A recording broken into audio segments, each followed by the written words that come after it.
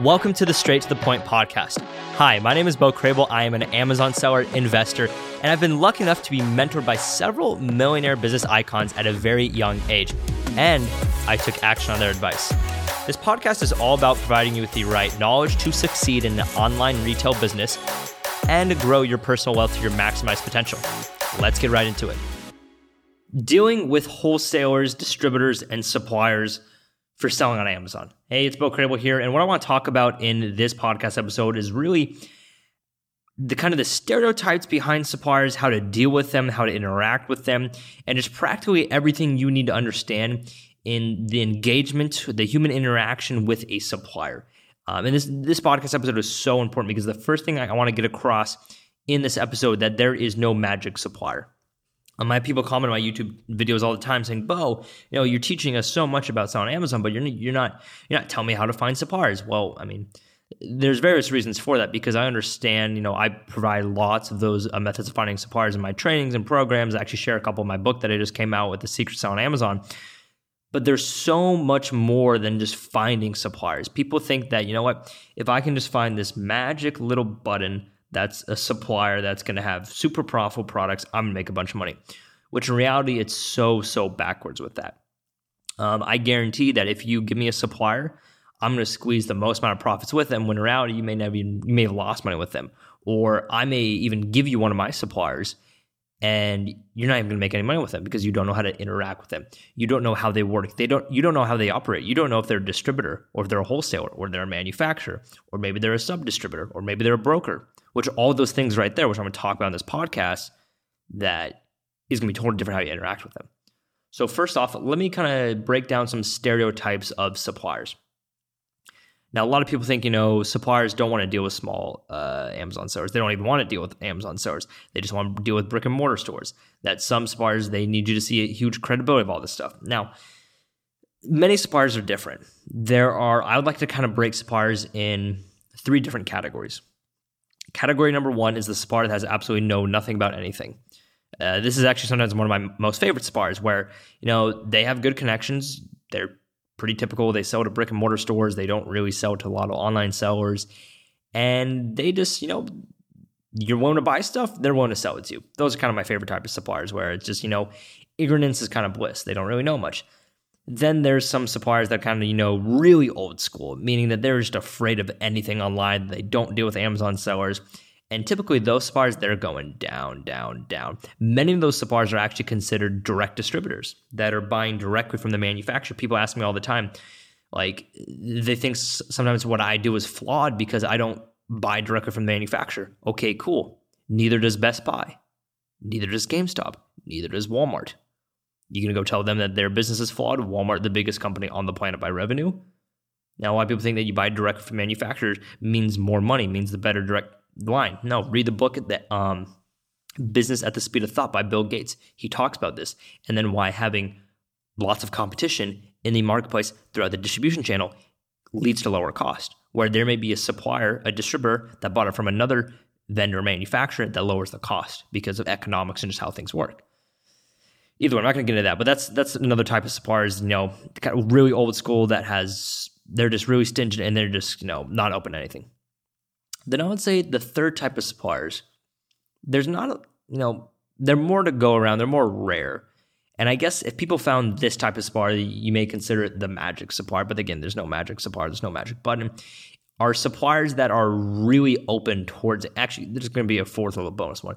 But these suppliers that are open towards Amazon sellers, most of their business is still brick and mortar. And they're adapting. If they're willing to adapt, this type of supplier, right? If you're interacting with them, and if they do what is best for you, you have kind of gold right there. The fourth kind of, I guess, bonus is are suppliers that are targeting specifically just Amazon sellers. I would actually stay away with those vendors. Those ones are typically not the best. They're dealing just with Amazon sellers. It just economically makes no sense to do that. Competition-wise, it's extremely awful. So if they're marketing towards just Amazon sellers, if they're marketing towards just Amazon sellers, that's fine. If most all their revenue is done through Amazon sellers, they're maybe a little cautious there. Anyway, those are the three types of kind of stereotypes of suppliers. Now, getting to some common traits about suppliers. Now, the reason why this is so important is because the whole goal behind this podcast episode is for you to start to understand how to interact with suppliers. People ask me what makes me the most amount of money. I would say building relationships. No, either that's building relationships with my employees. How I got started off with building relationships in business was simply directly just with suppliers. And I talk about all the time that the better relationship you can build, the lower you can get on your cost of goods. The lower cost you can get on your cost of goods, the more money you can make. I didn't realize this until really over the past year when really my biggest skill has been building relationships. And I started noticing it with employees. I started noticing it with business partners very quickly too. Now, building relationships also does not mean I just, what do you want to say, suck up to people? Not at all. I'm actually really harsh on some people because I want them out of my business, want them out of my life as soon as possible. So it's really kind of more dealing with people, interacting with people. And really what I would say, building relationships, what I define it as, is figuring out ways where it's a win-win situation for everybody. So if I can give value, X amount of value to my supplier, and they give it back to me, and it actually both grows us at a steady rate for the long term, that's what I really consider building a relationship. So either that be with employees, teaching them the right tools and trades and keep growing, keep them incentivized, right? So many different things. But a couple of stereotypes about suppliers is a lot of them are very protective in the ways of they're not going to lose. You can almost call this like kind of like at a car dealership, right? I think there's a lot of common traits with car dealerships and with suppliers. Now, a lot of them, it's because their sales reps probably used to be car salesmen anyway.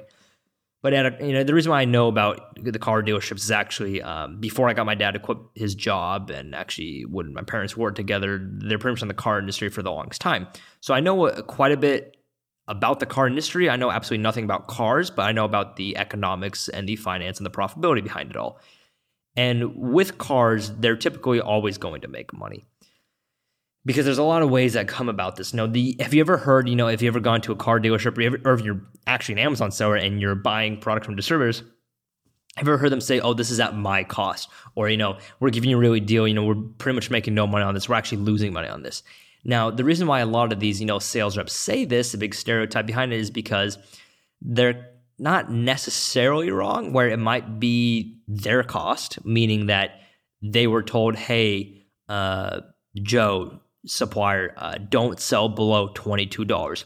Your cost is $22, which what that means in reality means that if they sell it lower than $22, they're not going to make as much money.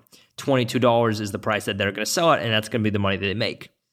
So there's that. Now, there's other times where they literally are selling at their cost, but a couple of times what people don't understand is they're getting a rebate from the manufacturer. So in the car industry, it happens all the time, where if they sell a certain amount of cars, or they sell a certain amount of new cars, or they sell even a certain amount of motor oil, that they get a kickback from the manufacturer. So that's how a lot of that works. And the same exact process in the wholesale and distribution space. So a lot of stereotypes you'll get from suppliers is they will really try to be very protective, meaning that they're always going to make a profit. So if you try to really negotiate a nickel and dime, and if you fall into the trap of saying, oh, this is at our cost, don't do that. Right? It might be their cost, but their cost is still profitable. So that's one thing I want to talk about right now. The second thing I want to talk about is they are not your enemy. A lot of people think for some crazy reason is that in business and money, and maybe, I really like this podcast because of this. I kind of have these conversations, with myself and with you, the listener, as well. But I think a lot of this, I don't think of this as people making money as the enemy, because I've been young and I've, haven't been screwed over too much in my life. I have been with a couple business partners, but I've always just strived for having to be a win-win situation. A lot of the money I've made has just been purely independent of me just, selling products by myself or just running my entire business by myself. So when people are getting into selling Amazon, maybe they're coming over from a job or still operating your job. I'm actually about to upload a podcast episode or record another one about how to, operate an Amazon business while having a job. I'll notice that people think that it's just typically a win-lose situation, which is really, really, really, really, really, really awful as running an Amazon business. Because if you're thinking it's a win-lose situation, that's not how you think. And you think as an investor. investors are simply thinking as, how do we keep growing? If there's an owner of, apartment building that has like 30 units, and the owner of the apartment building, they bought it $1 million and they sold it to $2 million. The person they sold it to $2 million, that person's going to hope that it's a win-win situation, that the person on the back end makes money, and then they go build it bigger and sell it off and whatever it is. So in the whole distribution space, understand that it should be a win-win situation. Now, I've had, some pretty scary stories where I've actually had, people who've bought into my programs before, and they decided to set up a wholesale business, and they were not setting up a wholesale business in regards for a win-win situation. They're setting up as a win-lose situation, that they were trying to go scam people and make a quick dollar. Those people don't stay in business. So with suppliers that have been in business for such a long time, they're not going to continue to stay in business if it's not a win-win situation. So when you're operating your Amazon business, to kind of combat that is just go off of numbers. Don't try to really be afraid of that supplier. Just look at the numbers, what profits make sense of them. I mean, that's really the biggest thing. Don't get emotional. That's not really the biggest thing, but one of the things that you really want to focus on is don't get emotional when you're with your supplier. Now, build a relationship with them, but don't get emotional. Now, if you are afraid of communicating with suppliers, or if you're like, you can't even talk to them, let me give you a story about actually one of my very first students, Albert. So I was in Las Vegas, the ASD trade show. This was summer of 2017. So at this time, I was barely online. I was not really on YouTube that much. I just started my YouTube channel. It's a couple months old. But there's a student of mine named Albert, and I met him at the ASD trade show. He was coming with a business partner of his, and he was just telling me how he was super afraid, just red-eyed, just afraid to talk to suppliers. I'm like, what are you afraid about? Like, you can talk to me with no issues, and you're super talkative all the time.